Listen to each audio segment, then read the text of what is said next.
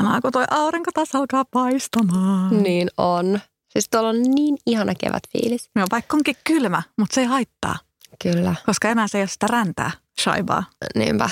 Siis mulla on vähän tällainen pieni flunssa, koska mä oon varmaan innostunut vähän lähteä liian pienillä hepeneillä ulos, kun se näyttää niin ihanan keväiseltä, mutta sitten siellä on kuitenkin vielä ihan sikakylmä. Niin nyt on tällainen pieni orastava flunssa, mutta onneksi pientä. Joo, meilläkin on ollut kaikki maailmanpäivät tähän alkuvuoteen. Mutta ei auta mitään. Nyt alkaa pikkuhiljaa helpottaa ja aurinko paistaa ja valo on siis tunnelin päässä. Jes, mahtavaa. Mutta hei, tänään me puhutaan rahasta. Millaisia kuluttajia me ollaan, missä me säästetään, mihin rahaa menee.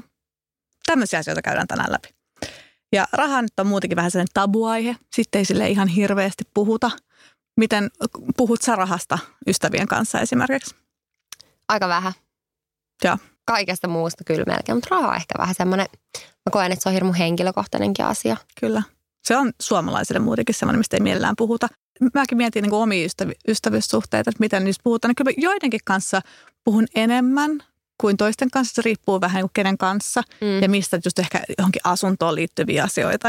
Mutta sen verran pakko sanoa, että tässä meidän alalla niin kyllä jutellaan tosi avoimesti. Ainakin mun tai kollega tai meidän, kenen kanssa tekee eniten töitä, niin tosi paljon vaihdetaan just ajatuksia niin kuin hinnoittelusta. Koska sillä tavalla just pääsee eteenpäin, että kun tämä on uusi ala, niin miten me tätä kehitetään. Ja tuo niitä standardit, kun tämmöisiä ennen ollut, niin se on ollut mun mielestä tosi tärkeää puhua rahasta. Joo, mun mielestä mä oon saanut ainakin monta kertaa apua monilta kollegoilta just kysynyt, että ehkä on oman pään sisällä miettinyt, että okei, mä ehkä hinnoittelisin näin ja näin. Ja sitten on kiva, kun saa vaikka 2-3 mielipidettä lisää, että hei, onko tämä niinku semmoinen sopivan näin tuntunen, että onko tämä niin, ihan niin kuin sanoit, niin yhdessä viedään tätä alaa eteenpäin myös sillä, että ei alihinnoitella itseämme. Kyllä, että tämmöisen oman työn arvon. Ja just kun tässä tulee jatkuvasti semmoisia kohtia, että ei ole ollut ennen tämmöistä niin kuin tilannetta, että mitä tässä tekee, että on vähän sormisuussa apua, että esimerkiksi että joku asiakas haluaa yksin oikeuden, että sä et saa mainostaa ketään kilpailijaa, niin miten se hinnoitellaan. Ja tosi paljon semmoisia uusia juttuja niin pikkuhiljaa kaikille, niin se on hyvä saada se vertaistuki niistä kollegoista siinä vaiheessa. Ja sitten just kun ollaan puhuttu sitäkin, että ala muuttuu niin hirmu nopeasti, niin saattaa tullakin semmoisia ihan uusia juttuja, että hei, tämmöistä ei ole ennen pyydetty multa. En mä oon niin myynyt ennen tämmöistä. Niin, ei sen podcast. Niin, siinä tarvii sitten vähän apua kavereilta. Kyllä. Että alalla kyllä niin kuin puhutaan avoimesti, mikä on mun mielestä tosi hyvä. Ehkä omien ystävien kesken se voi olla semmoista, että joku saattaa sanoa, että no, ei ole hirveästi ylimääräistä, vaikka tällä hetkellä joku heittää jotain tällaista. Tai joidenkin ystävien kanssa mä oon joskus puhunut tai yrittänyt puhua jotain, että mihinkähän sitä sijoittaisi tai jotain tällaista, mutta aika semmoista epämääräistä, että harvemmin heitellään mitään varsinaisia summia. Kyllä. Millainen kuluttaja sä oot? Mihin sulla yleensä menee niin kuin kuukaudessa rahaa pääsääntöisesti? Tai? Ruokaan, laskuihin. Mitä laskuja? Mitkä on sellaiset laskut, mitä menee niin kuin joka kuukausi esimerkiksi sulla? No mä en lähde avaa sen enempää, että mitä kaikkia mulla on. Mutta ihan siis perus, mitä asumisiin liittyen, lapsiin liittyen, puhelinlaskuja ynnä muuta. Niitä on vaikka kuinka. Niin. Mutta mä en niin kuin ehkä tähän lähde mitään, että kuinka paljon menee rahaa. Joo ei, siis ei, mutta mihin sulla menee eniten? Varmaan ruokaan. Okei. Paljon teillä menee suurin piirtein kuussa ruokaa, mitä sä heittäisit? 4-henkisen perheen, lapset on kuitenkin aika pieniä vielä. Tosi paljon. Täytyy sanoa, kun me mietittiin tätä jaksoa, että mikä on semmoinen asia, missä ehkä panostaa ja missä pihistää, niin yksi asia, missä me ei pihistetä, on ruoka. Että se on meille molemmille iso nautinto. Tykätään tehdä ruokaa kotona, mutta harvemmin niin kuin sanotaan näin, että ei mennä kauppaan ja katsotaan vaikka, että mikä olisi niin kuin halvin tai ostetaan niin paljon vihanneksia, hedelmiä, kaikkea, mitä tekee mieli ja mitä me halutaan. Niin se on semmoinen, että ruokakaupassa ei niin sanotusti säästellä. Että se on ehkä semmoinen, missä kuluttaa ja muutenkin käydään ulkona syömässä verrattain usein. Että ruoka on ehkä ehdottomasti semmoinen, mihin menee. Että se on iso menoerä kyllä joka kuukausi meidän perheessä. Kuinka paljon te käytte ehkä sitten niin viikossa ulkona, osaatko sanoa? Me käydään vähintään kerran viikossa. Okei, joo. Mitä mä sanoisin? Ehkä kerran viikossa lasten kanssa ja sitten saatetaan vielä käydä kahdestaan. Joo. Jopa 2 kertaa joskus. Ja mitä sä heittäisit viikossa, kuinka paljon saattaa mennä? Vitsi, mun olisi varmaan miettiä näitä aikaisemmin, mutta mä sanoin, että helposti siis tulee joku, kun me käydään kaupassa, niin se on melkein niin kuin sellainen 200 euroa aina kerralla. Joo. Te tykkäätte tehdä silleen, että käy vähän jostain niin kuin, että suunnittelee vähän pidemmälle ja tekee semmoisen isomman ostoksen kerralla. Joo, kyllä niin kuin ehdottomasti. Että idea olisi just se, että kävisi niin kuin vaikka viikon ruuat kerralla, mutta tässä on taas semmoinen kohta, missä ehdottomasti pitäisi enemmän tehdä just tätä ajattelua, että suunnitella niitä ruokia, koska monesti mä löydän itseäni siinä tilanteessa, että okei, äkkiä kauppaa, mitä tänään ruoaksi. Sitten okei, no mä otan vaikka ekstra jauhelihapaketin ja näin, mutta sitten yhtäkkiä sä huomaat, että no mulla puuttuukin sitten tästä jauhelihakastiken-ruoasta joku juttu. Ja sitten sä voit käydä pikkukaupassa ja että se pitäisi tosi tarkasti suunnitella ne ihan ruuat ja mitä sä tarvit mihinkin, niin siinä tekisi varmaan sit eniten sitä säästöä myöskin, kun suunnittelisi. Että sitten äkkiä siihen menee siihen pikkukauppaankin se 50. Niin mutta joo, siinä on samalla semmoinen kehityksen poikainen olisi kyllä tämän ruoan parissa kyllä ehdottomasti. Joo. Mikäs teillä? No siis... Tai on niin kuin, jos puhutaan tästä, että kuussa menee eniten kuluu, tämmöinen pakollinen kulu. Pakollinen kulu, mikä multa menee, mikä on suurin tällä hetkellä, mitä moni ei välttämättä tiedostakaan, tai tiedostaa, mutta tajua, miten iso kuluerä se saattaa olla, niin mulla on esimerkiksi lasten päiväkoti. Et meillä on 3 lasta tällä hetkellä. Okei, vanhin on eskarissa, mutta hän on samalla myös niin kuin päivähoidossa ja he ovat yksityisen puolella. Niin mulla menee kuussa reilu 1 500 ihan vaan lasten päiväkotiin. Se on iso summa. On, että se on niin kuin joka kuukausi se. Että ensi vuonna sit se kuluerä helpottaa, kun esikoinen menee kouluun. Totta. Mutta se on semmoinen suurin ja mulla on myös se, että mä oon kokenut, että se on ollut meille se, mistä mä en tingi.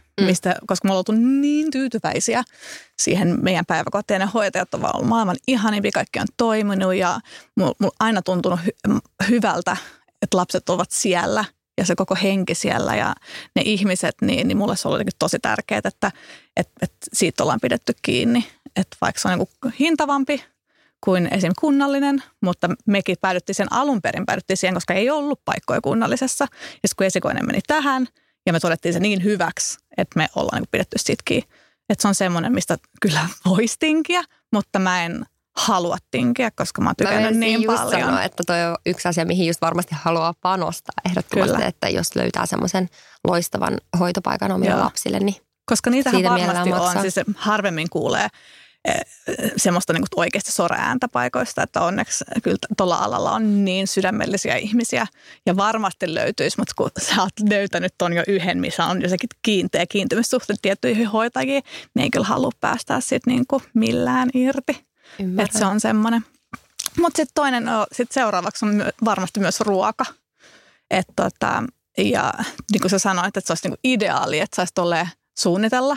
Mäkin yritän, mutta tai itse asiassa teenkin sitä, mutta mä huomaan, että mun ei kannata 3 enempää tehdä, koska ruokailu on meilläkin vähän enemmän sellainen, mitä tänään tekee mieli. Ja jos sä oot miettinyt vaikka 3 päivää eteenpäin, no ei millään tekisi mieli tätä tiettyä ruokaa, mitä mä ajattelin 3 päivää sitten, että mä teen. Niin sit mä oon yrittänyt tehdä silleen, että ne ruoat, mitä mä otin etukäteen, on myös sellaisia, että ne myös säilyy. Että esimerkiksi nyt tää uunifeta-pasta, mitä mä oon tehnyt ihan huolella viime aikoina. Mä en ole vielä testannut oikeasti sitä. Pakko, se on maailman helpoin, se on maailman herkullisin, niin easy arkiruokaa lasten kanssa.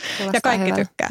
Mutta niin se on taas se, että siinä on sellaiset raaka-aineet, että ne pysyy kaapissa. Feta pysyy kaapissa pitkään, pasta pysyy hyvänä ja aina on ne tomaatit, mutta niitähän sä voit popsia ihan itsekseen, jos ei niitä syö sen itse ruoan kanssa. Mutta just mä pyrin kyllä ja aika paljonkin suunnittelen etukäteen, mutta meillä on myös se hyvä, että kun siinä meidän vieressä on tosi hyvä iso S-Market, niin siinä tulee käytyä. Ja sitten samoin herkkukaan jo pitkälti, jos tarvitsee mitään vähän spessumpaa tai käydään tosi paljon, niin se semmoinen ruoka on ehkä kallein. Ja meillä menee helposti 5-henkisen perheen semmoinen 3 huntia viikossa, 2-3 huntia viikoskin voi mennä. Joo. Että niinku, et kun miettii kaikki aamupalat, juomat, niin no okei, mä lasken varmaan tähän viinitkin, mutta okei, niitä ehkä 1 pullo viikossa. En mä tiedä, meneekö se niin paljon, ei mene. Ehkä 2 pulloa kuussa. No mutta anyway, mutta siis suurin piirtein, että onhan se niinku, sitten tulee helposti kuussa iso kuluerä. Joo, toi on itse asiassa tosi mielenkiintoista tehdä, että laskee koko kuukauden, että mitä menee. Koska just niin kuin mä sanoin, että me käydään ehkä just kerran joku maanantai käydään niin kuin sittariskaupassa ja ostetaan just 200-300 €. Mutta sitten kun sä käyt pikkukaupasta tai sä käyt ehkä vielä sit lauantain uudestaan siellä sittarissa ja missä kaikessa mekin kun ollaan liikkuvaisia, jos ollaan siellä täällä tuolla. Että laittaisi niitä, kun tiedät, kaikki mitä käyttää ruokaan kuussa. Siis mä oon tehnyt tätä aikana, mutta ennen lapsia. Okei, nyt saattaa summat olla aika. Joo, mulla oli semmoinen, mä pidin budjetti, että mihin menee, niin kuin, että mä jaoin ne eri kategorioihin. Että oli just ruoka, sitten oli esim. Asuinkustannukset, sitten oli viihde, esimerkiksi yli leffat, mitä tahansa. Ihana. Ja sitten, joo, oot sä yllättynyt, että mä oon tehnyt jotain listoja? Just että toi on niin Hanna, ihanaa. Että mä oon tehnyt, mulle ennen todella tarkka haju siitä, mutta tällä hetkellä niin ei siihen ole aikaakaan. Että se on semmoista niinku suurin piirtein, että niinku, et tiedetään missä mennään. Mä itse asiassa varmaan alan tekemään. Mä haluaisin niinku ihan mielenkiinnosta nähdä, hyvä. Mikä se summa on. Kyllä. Ja kun meillähän on tääkin vielä, että loppujen lopuksi se tulee ostettua tosi vähän vaatteita. Että kun meilläkin tämän alan takia niin tosi paljon myös saa ja ne tulee helposti yhteistyöiden kautta tai muuta. Niin, ja on onneksi pystynyt rakentamaan suhteellisen semmoisen toimivaa vaatekaappia, että moni vaate on tosi vanha ja mitä pystyy käyttämään, että se on niin kuin toimiva ja klassinen. Niin vaatteet, niin kuin mulla voi mennä kuukausikin, että mä en osta mitään. Eikä se välttämättä tajuukaan mun blogissa, vaikka tätä tekee työksään. Sepä se. Ja just se, että ehkä miten se kulutus on muuttunut vuosien varrella on ollut ehkä, että se on ollut aikaisemmin jollain tasolla tasaisempaa, mutta puhutaan ehkä pienemmistä summista. Ja nytten se on ehkä just niin kuin sä sanot, että voi olla kuukausia, että ei osta mitään. Mutta sitten jos tulee joku semmoinen, mitä haluaa, niin sitten saattaa hankkia sen, vaikka se olisi vähän kalliimpi. Ja mä muistan ihan, siis tuli yhtäkkiä mieleen, että mä muistan nuorena aina silloin, kun teininä tai joskus lukiossa, kun oli aina jotain himotuksia, joku luikkarilaukku tai joku huivi tai joku. Ja mä muistan silleen, että vitsi, kun olisi joskus semmoinen tilanne, että olisi vaan aina rahaa silleen, että jos tulisi joku semmoinen uusi juttu, minkä haluaisi tosi paljon, että voisi vaan heti ostaa sen. Mä muistan, koska aina mä muistan nuoruudessa, että piti kuitenkin säästää tosi paljon. Ehkä jos on joku synttäri tulossa, niin sitten vaikka vanhemmat maksoi osan ja sitten itse maksoi osan. Ja se oli aina semmoista niin kuin pientä palapeliä, että saisit jonkun, mitä oikein tosi paljon halusi. Niin nyt tuli vaan vielä, että vitsi sitä mietti sillä, että oi että. Ja nyt taas sitten, kun on se tilanne, että tavallaan voisi ostaa, jos tulee joku semmoinen himotus, minkä hirveästi haluaisi. Niin vaikka siihen niin kuin periaatteessa pystyisi, niin nyt on vaan silleen, että nyt sä sitten mietitkin tosi paljon, että sit sä oot niinku halukkaan sitä. Tarvitseeko mä tosiaan tämän? Ja sitten tuntuu niin että apua laittaisin mä yhtäkkiä vaikka 3 tonnia tähän silleen, että herregud, yhtäkkiä se tuntuu niin erilaiselta. Vähän muuttunut tässä vuosien varrella. Kyllä. No mutta miten sä säästät? Miten sä sijoitat tai miten sä varaudut tulevaan? Mitä tapoja sä käytät? No mä oon siinä mielessä onnekkaassa asemassa, että pystyy laittaa ison osan myös siitä kuukausipalkasta sivuun. Ja nyt mä oonkin sitten vähän semmoisen kysymyksen äärellä, että mun täytyy niinku myöntää, että mä en ole mikään mestarisijoittaja kautta, en tiedä siitä oikein mitään. Mun mies tietää asiasta paljon ja hän on antanut mulle vinkkejä. Sitten mä oon yrittänyt kysellä vähän muualtakin, koska mä oon nyt siinä tilanteessa, että mun pitäisi oikeasti sijoittaa johonkin, koska ei ole vaan järkevää pitää pankkitilillä isoja summia rahaa, vaan se kannattaisi laittaa johonkin tuottamaan. Ja mä en tiedä what to do. Mutta toi on todella monen ongelma. Tai just se, että mitä on. Ja varsinkin myös tässä elämäntilanteessa, kun on niin pirusti kaikkea, niin sitä tarvitsisi jotain apua senkin suhteen, että auttaa, että mikä nyt on kannattavaa. Monet puhuu niin kuin osakkeiden puolesta, mutta mulla ei ole niistä tietoa, eikä myöskään oikeastaan kiinnostusta. Että mä koen, että osakkeet tarvitsisi sen, että sä itse just, että sä seuraat niitä päivittäin ja katot ja fiilistelet ja nyt sulla on, sehän on vähän semmoista peliä. Niin kun mä vierestä katson vaikka mitä mun mies, niin sillä on niin kuin kiinnostusta siihen, mutta mua ei kiinnostaisi yhtään. Ja sitten olisi taas, mä oon miettinyt, että okei, no jos hän olisi mun salkunhoitaja. Mutta sitten olisi kiva kuitenkin, kun laittaa omaa rahaa johonkin, niin vähän niin kuin tietää, että missä mennään. No, vai onko se ihan luonnollista vaan antaa jonkun hoitaa sun kaikki? No siis mä kysyn sulta tämmöisiä, mikä on ehkä sellaisia peruskysymyksiä niin kuin siinä vaiheessa, kun lähtee miettimään sijoittamista. Että miten hyvä sä oot sietämään riskiä? Ehkä 50-50 sanotaan. Ja sanotaan, että mulla on semmoinen tilanne, että mä voisin laittaa vaikka tämän rahasumman silleen vaikka 10 vuodeksi kiinni jonnekin. Että mulla ei ole semmoinen, että mä tarvitsin ensi vuonna tai seuraavana. Mä en eti ehkä semmoista nopeata pyrähdystuottoa, vaan mieluummin niin kuin, ehkä mä lähtisin varmempaan ja mä voisin mielellä antaa sen rahan seistä jossain. Kun eikö tässä sijoittamisessakin ole tätä, että kuinka nopeasti sä haluat sen rahan takaisin? Se on tosi tärkeä. Se on seuraava kysymys oikeastaan, mitä mä kysyisin just, että mikä se on se, mihin sä rahaa säästät. Että onko se tyyli, että sun pitäisi ostaa asunto vuoden päästä, että silloin se ei kannata. Niin. Mutta vai onko se sitten tyyli eläkkeeseen? Niin. Että ne on niin moni eri, että sekin vaikuttaa suuresti siihen, mitä kannattaa. Niin, kun mä oon vähän miettinyt, että tai mun mies sanoi, että mun pitäisi ehkä ostaa niinku yksiö, sijoitusyksiö. Mutta mieti, kuinka paljon siinäkin on sitten hoitamista. Mutta siihenkin on firmoja, jotka hoitaa. Siinä on tosi paljon kaikki nämä vuokrasopimuksien tekemiset ja ylläpidot, niin siinä on myös firmat, jotka hoitaa. Että jos, ja ne velottaa se just suurin piirtein sen 2 kuukauden vuokran verran, riippuu tietty aina, mutta suurin piirtein. Että sekin aika nopeasti maksaa itsensä takaisin, jos löytyy hyvä esim. Vuokralainen ja mitä sitten kannattaa hinnoitella, että laittaisi mieluummin vähän edullisemman vuokran niin sanotusti, että ei tule hukkakuukausia. Joo. Mutta siis mä sanoisin just, että mun mielestä toi asuntosijoittaminen on tosi fiksu, jos siihen on vaan mahdollisuus. Joo, kyllä mä luulen, että se olisi ehkä paremmin. Mä en siihen osakepeliin niin sanotusti ole vielä päässyt oikein ineen. Ja kun se on enemmän, kun siihen ei ole aikaa. Sitten mä suosin rahastoja sen takia, koska ei ole aikaa. Ja mä luotan enemmän siihen, että mulla on rahastonhoitaja ja sitten mä oon niin kuin Nordean kanssa, mä oon Nordean asiakas, niin siellä käyn mun oman pankkineuvojan kanssa just läpi siitä, että mikä olisi mulle sopivimmat rahastot sillä hetkellä ja just millaisella riskillä. Ja mä oon ehkä näissä asioissa tosi huono ottaa riskiä. Ja mun mielestä taas sitten osakeasiat, niin se on just niin kuin sä sanoit, että sun pitäisi olla hirveän aktiivinen seuraaja ja tietää, että missä on tulossa uusia innovaatioita. Onko nämä 2 firmaa mahdollisesti fuusioitumassa ja tämmöisiä asioita. Niin ja tietää niistä firmoista, mitä siellä tapahtuu. Seuraa niiden kaikki tiedotteita sun muita. Just näin, tai yleisesti uutisia. Niin. Ja siis, että onhan se, että mulla ei ole niin paljon tietoa, että mä jotenkin uskaltaisin sitä tehdä. Mutta mun pitää sanoa, että ja sitten siinäkin pitää laittaa aika isoja summia, että ne sitten tuottaisi, right? Siis riippuu täysin osakkeessa. Tai siis se on niin tavallaan myös arvopeli. Yleensä suurella riskillä on myös voi olla mahdollisesti suuriin voittoihin, mutta sä voit myös hävitä kaiken, että sehän siinä onkin. Mutta sitten mä oon kuullut tämmöistä myös, että jos sä vaan laitat osakkeisiin jonkun X-summan rahaa, vaikka 10 vuodeksi annat niiden olla, niin vaikka se menisi ylös ja alas se käyrä niin kuin näin, niin se kuitenkin se ikään kuin se käyrä on nouseva koko ajan. Osakekäyrä. Okei, tää on niin tyhmää puhua.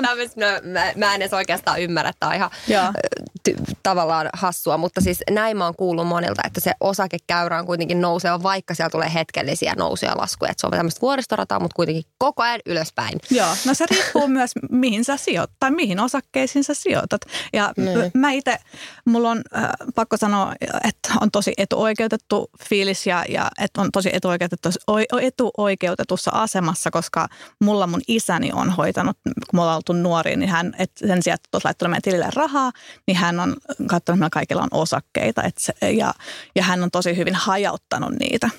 Että niitä on todella monessa eri paikkaa, että on just, ja sitten sitä kautta, niin se on just tuommoista, kun sä oot hajauttanut hyvin, niin sitten se on semmoista tasasta nousua. Joo. Mutta siis se riippuu niin paljon. Sun pitää olla kuitenkin perillä, koska siinä itse mulla on just se, että mä en seuraa osakkeita, niin mun on tosi vaikea siitä sanoa yhtään mitään. Että mä oon sitten tämmöinen niin kuin rahastojen puolesta puhuja, koska mulla ei ole kiire saada sitä rahaa ja mä koen sen turvallisemmaksi. Vaikka se ei tuota yhtä paljon, niin se on kuitenkin semmoinen turvallisempi metodi. Joo. Tuosta kun mainitsit noista osakkeista, niin mekin ollaan pyydetty, että meidän lapset sais niin kuin lahjaksi osakkeita. Eli kun on synttäriä, joulua, niin esimerkiksi isovanhemmat on ostanut osakkeita, jotkut kummit, joku ystävä, jos niin kuin, tiedätkö, haluaisi vaikka 50 €, niin mieluummin laittaa johonkin osakkeisiin, kun ostaa taas sitä jotain tavaraa mistä mekin ollaan monta kertaa puhuttu, että siitä tulee jo ovista ja ikkunoista. Niin sitten kun lapset täyttää 18, niin siellä on jo aika kivat potit niillä. Joo, no meillä oli just näin, että mä oon siitä hirveän kiitollinen omille vanhemmille, että sulla läpi elämän semmoinen, että mulla on se tavallaan turva tai se puskuri se siitä, mitä he ovat keränneet. Ja mä en ole vieläkään koskenut siihen, koska mä oon kokenut, että se on se mun pahan päivän varalta. Mä oon tosi kiitollinen mun vanhemmat, tosi mä tiedän, että se on niin kuin tosi etuoikeutetussa asemassa, että mä en pysty sanoin kuvailemaan, kuinka kiitollinen mä siitä on. Niin sitä samaa mä haluaisin rakentaa meidän pojille. Ja sitä mulla on tehtykin, että mä oon tosi iloinen, että heillä kanssa pystytään rakentamaan tämmöistä puskuria, että onhan se niin kuin iso asia. On, ja siis mä luin yhden artikkelin tuossa vähän aikaa sitten, missä niin kuin neuvottiin, että esimerkiksi lapsilisä voisi laittaa suoraan osakkeisiin. Että kun se on vähän niin kuin semmoinen ekstra. Miten sä oot tehnyt lapsilisien kanssa? Ne vaan tulee. Tullut tilille. Okay. Mä en ole niitä niin. Joo, koska mä teen noin. Okei. Mä teen silleen, että mä laitan kaikki lapsilisät. Miten sulla on tilejä? Lapsille on niin kuin omat tilit, joo. Koska mäkin teen samalla lailla. Että mun menee joka kuukausi automaattisesti kaikkien lapsien tilille niiden omat lapsilisät. Joo. Ja sitten niistä mä aina tasaiseen tahtiin niin käydään niin kuin, sitten joka laittaa rahastoihin. Tai sitten mun isä on perillä osakkeista paremmin kuin silloin Ameriin, mitä se on viime aikoina kauheasti pushannut, mutta nyt tällä hetkellä ollaan myymässä. Okei. Joo, kuuleman kannattaa. Mutta kun mä en tiedä, mä menen, että tämmöiset asiat, niin mä en ole niin perillä. Joo, mutta mäkin on tosi happy, että mun mies on tosi perillä sijoittamisista ja kaikista näistä osakejutuista ja asunnoista sun muista. Että mä voin vähän niin kuin nostaa kädet ilmaan ja luottaa häneen, mutta silti niin kuin tuossa puhuttiin, että se on vaikea antaa sitä omaa rahaa, minkä sä oot tienannut ja tehnyt ja sitten yhtäkkiä olla vaan silleen, että no ota toi ja tee jotain sille, kun sulla ei ole sitä kontrollia. Mä haluaisin sen oman kontrollia, että mä voin sitten itse seistä niiden päätösten takana, mitä ikinä mä teenkään tai mihin mä sijoitan. Että mulle tuntuu vähän vieraalta, että antaisi vaan jonkun toisen huolettavaksi. Onko sulla sitten omia tilejä tai mitä sulla on? Onko sulla yksi tili vai? Useita. Joo. Millaisia tilejä sulla? No mulla on esimerkiksi silleen, että mulla on käyttötili ja sitten yrityksen tili, säästötili. Vähän silleen, että esimerkiksi käyttötilillä mä tykkään pitää niin sanotusti aika vähän rahaa jopa. Että mä saatan tehdä silleen, että mä niinku siirrän sinne rahaa mun käytön mukaan. Että en mä tiedä, onko siihen mitään sen erityisempää syytä, miksi mä oon jotenkin vaan tottunut siihen, että esimerkiksi vaikka yrityksen tilillä on tosi paljon rahaa, mutta sitten mä vaikka siirrän 2 tonnia mun käyttötilille ja sitten seuraan kuussa, mitä mä tarvin ja silleen vähän niin kuin just käytön mukaan. Mulla on sama. On vai? Mulla on sama. Okay, joo, mullakin on 3 eri tiliä. Just nää, että mulla on mun yrityksen tili, sitten mulla on käyttötili, josta pyrkii minimoimaan. Ja sitten on säästötili. Ja sinne säästötilille just niin kerää just jotain matkoja tai muita varten. Ja, tai sitten jos se rupeakin käymään se potti, niin sitten taas lähtee miettimään niitä rahastoja. Tai sitten tyylin kysyn isältä osakkeita, mikä sen mielestä on kannattava. Mutta enemmän, pakko sanoa, että itse on suosinut sitä rahastoa tosiaan mieluummin. Tai rahastoja. Että on kokenut sen, mä en lähde mielellään semmoiselle hirveän riskillä, että ainakaan tässä vaiheessa, että musta tuntuu, että sit siinä vaiheessa, kun lähdetään riskillä, niin mä haluan itse, että mulla on sitä aikaa ja ymmärrystä paremmin, että missä mennään. Että jotenkin tässä vaiheessa, kun antaa tavallaan annan rahaston hoitajan käsin sen sun rahan, niin siinä vaiheessa mä haluan, että myös se riski on pienempi. Mutta. Missä asioissa sä sitten säästät? No siis pakko sanoa, että meidän työpähän on siinä mielessä ihan valtavan iso. Taas tuntuu, että on etuoikeutetussa asemassa, koska on niin monia asioita, missä säästää just tämän työn takia. Erityisesti just tämmöiset kosmetiikat. Se on iso raha, paljon menee kosmetiikkaa rahaa, mutta sitten pystyy tällä tavalla, että on niin onnekkaasti niin tilanteessa, että saat tehdä yhteistyötä niiden merkkien kanssa, mitä sä käyttäisit muutenkin. Se on valtavan iso asia. Niin on. Kosmetiikkahan oikeasti naisilla menee ihan jäätäviin. Kyllä. Jos sä mietit ihonhoito, meikit, hiukset, vartalo. Se on iso kuluerä. Et toi on kyllä todella iso. Siis, puhutaan 100 euroista. Kyllä. Kuussa siis. Ja sitten tai paljon kuuseista tarvitse niin usein ostaa, mutta se sanotaan, että yksi puteli maksaa helposti sen 100 euroa. Niin maksaa. Ja sitten kun miettii, että kaikki poskipunat, meikkivoiteet, ripsarit, kosteusvoide, niin pesuaine, kaikki, niin siihen tulee tosi nopeasti nousee. Kyllä. Niin. Ja sitten semmoisen 2 kuukauden välein, kun sitä käyttää, että saattaa olla, että loppuja pitää usostaa. Missä sä sitten säästät?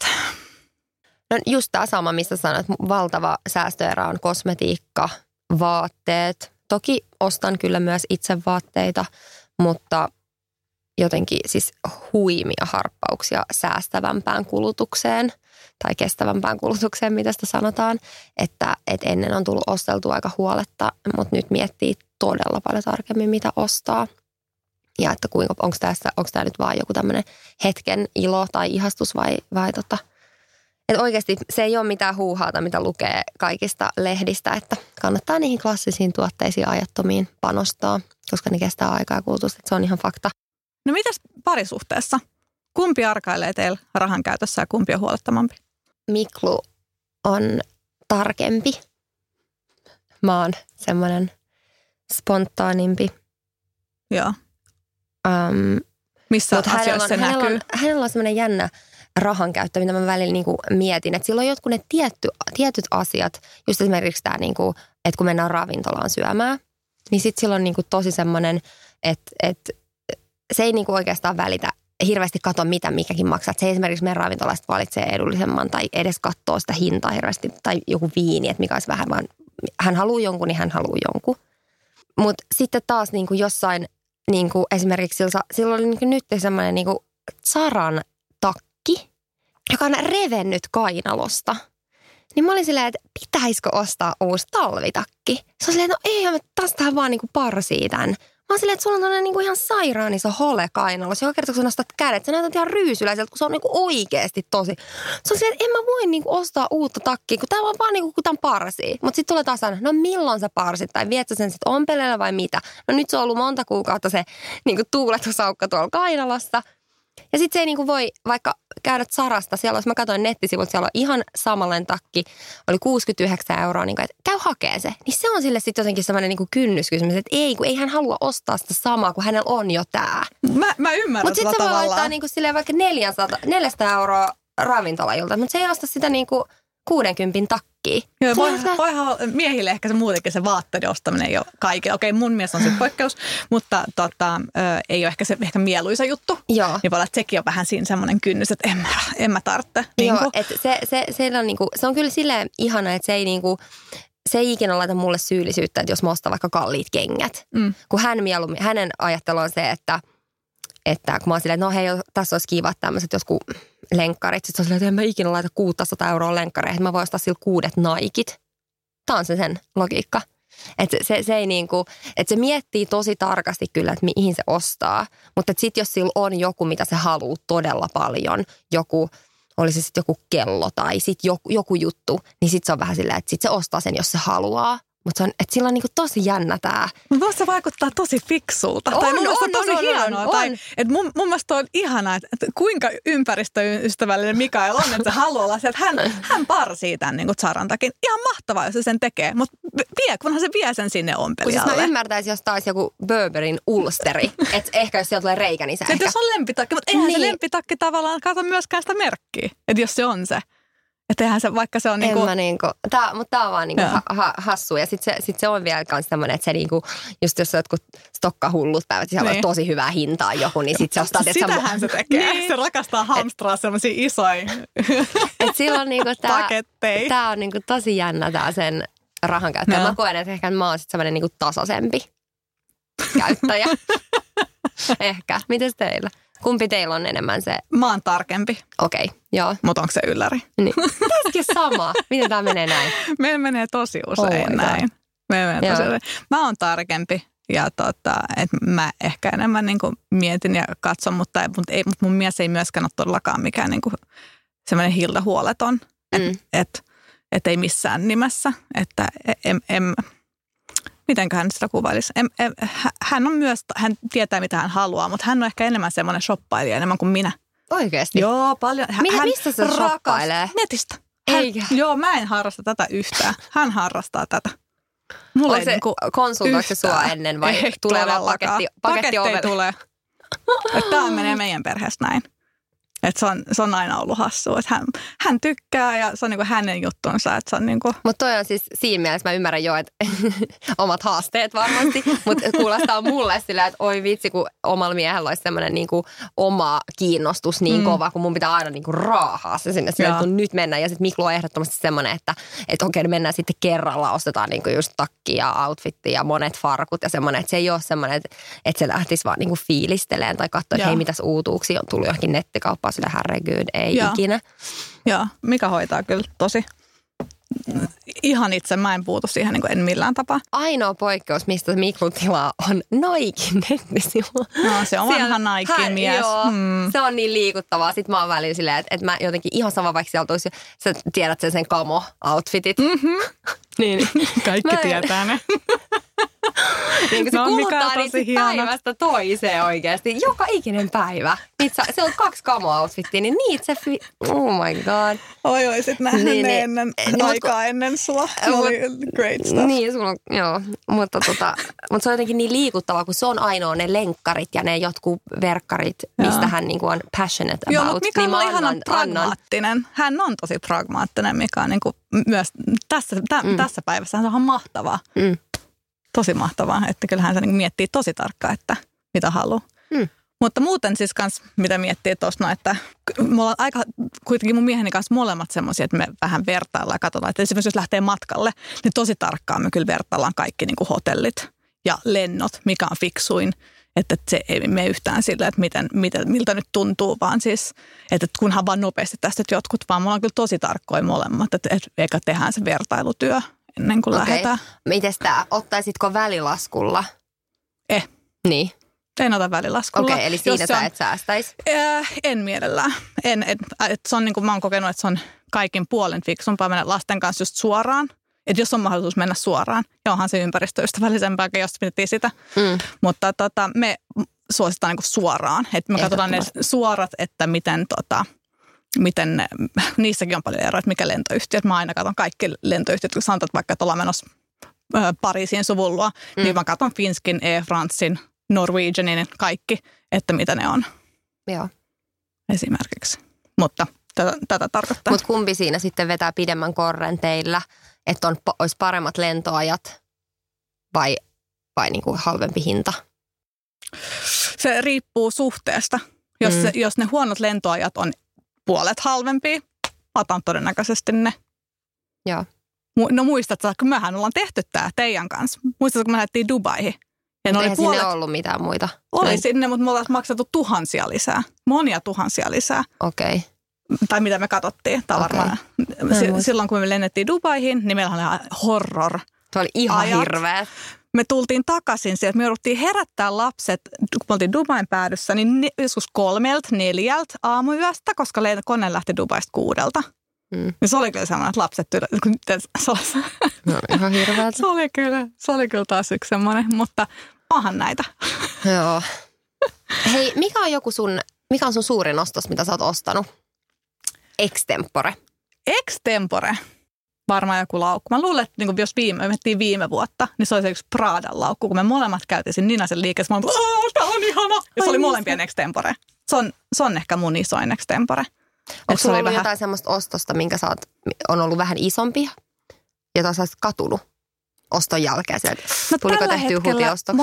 Monia kenkiä, mitä on aikanaan ostanut. Mulla on muutamia semmoisia, mitä mä oon miettinyt.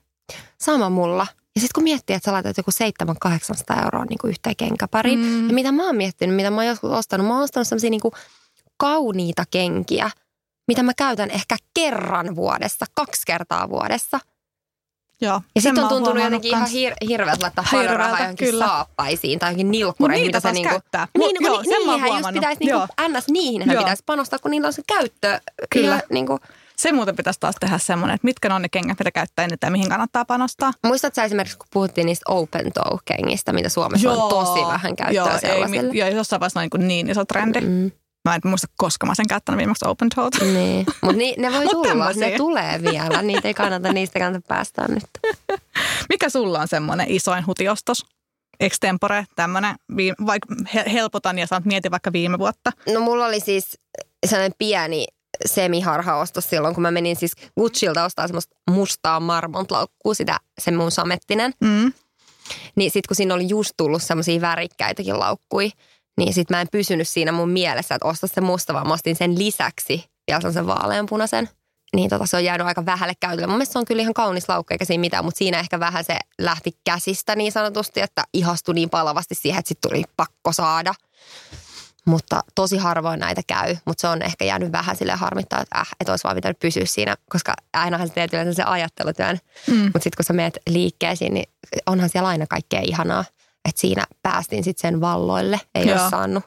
Mutta harvemmin tulee, se on kyllä hyvä. Ja itsekin mä oon huomannut, että mulla on kyllä ollut niinku pidempään, että mulla on sellaiset tietyt asiat niinku tuolla takaraivossa, mitä mä niinku kaipaan tai tarvitsen. Ja sitten niinku mä teen niin sellaisia täsmäiskuja. Ja mä sain ihan sairaan hyvän vinkin meidän ystävältä Kaisalta, joka sanoi, että hänellä on aina semmoinen lista. Että kun hän päivittää vaatekaappia kattoo, niin kirjoittaa vaikka, että vaalean siniset farkut tai mustat matalat nilkkurit. Ja hän ei välttämättä niitä heti tarvi, mutta sitten kun tulee ne oikeat, niin pysyy niinku siinä listassa, mitä sä oikeasti tarvit. Kyllä. Mä allekirjoitan täysin, että mä en ole kirjoittanut sitä ylös, mutta mulla on se vähän niin kuin takaraivossa. Joo. Että kirjoittaa sellaisia tuotteita, mitä sä tarvisit. Ja sitten, että ei mitään sellainen hätä, että nyt mun on pakko saada joku, koska silloinhan monesti tulee niitä hutiostoksia. Mutta sitten kun jossain vaiheessa ne tulee ne täydelliset vaaleat farkut, niin sitten voit ottaa, että hei, nyt mä voin ostaa tämän, koska mä oon oikeasti etsinyt näitä pitkään ja taas sellainen, mitä mä tarvin. Joo, kyllä. Mitä sulle tulee mieleen semmoista, missä sä selkeästi pihistät? Että en tarkoita, että säästät tai että missä me säästetään, mutta semmoinen kohde, missä se viikoittain säästät paljon rahaa. Yrittänyt alkaa käyttää enemmän julkista liikennettä ja jopa käveleen enemmän keskustaan. Että ei käyttää sellaisia pikkumatkoihin autoa, jos on mahdollista. Joo, no se on helppo tässä keskustassa. Joo. Että meillä on yksi auto, niin jos mun mieheni on poissa, se on muutenkin, meillä on yleensä aina toinen menee sitten just julkisilla ja muuta, ja kun auto kuitenkin, vaikka me ollaan keskustassa, niin lasten harrastusten takia niin melkein välttämätön meillä, että mä saan ikinä, kun lapset, mä haen ne 4 kävelen päiväkodista, sitten 5 pitää olla jo treeneissä, mies on vielä iltaisin omissa menossa, että miten mä saan kaikki 3 lasta niin toiselle puolelle stadiin. Siihen tunnisesta, eikä pitää ruokkia ja kaikkea tämmöisiä, että tarvitsee. Mutta muutenkin kyllä me käytetään tosi paljon julkisia. Ja sitten yksi, mistä tekee pieniä säästöjä. Mä tiedän, että sä et tykkää, että mä ostan Clas Ohlsonilta niitä paperimukeja. Ei, mä en tykkää siitä, joo, niin no. Mitä Mikakin ostaa? Joo, mä en tykkää siitä, mutta ei ole pitkä aika ostanut, koska mä kiasin ne. Okei. No, anyway, niin koska kun ostaa kahvin, niin se on aika kallista Helsingin keskustassa, niin sit voi tehdä kotoa mukaan. Niin siinä säästää semmoisen ehkä 5 päivässä. Kyllä. Mutta mä yritän saada sutkin vielä siirtyä siihen termariin, koska mä en edelleen ymmärrä, että miksi käyttää sit ostaisin termaria, käyttäisin termariin, mutta se näytä mulle yksi termari, joka ei kuse. Tai siis joka ei niinku vuodata. Oma.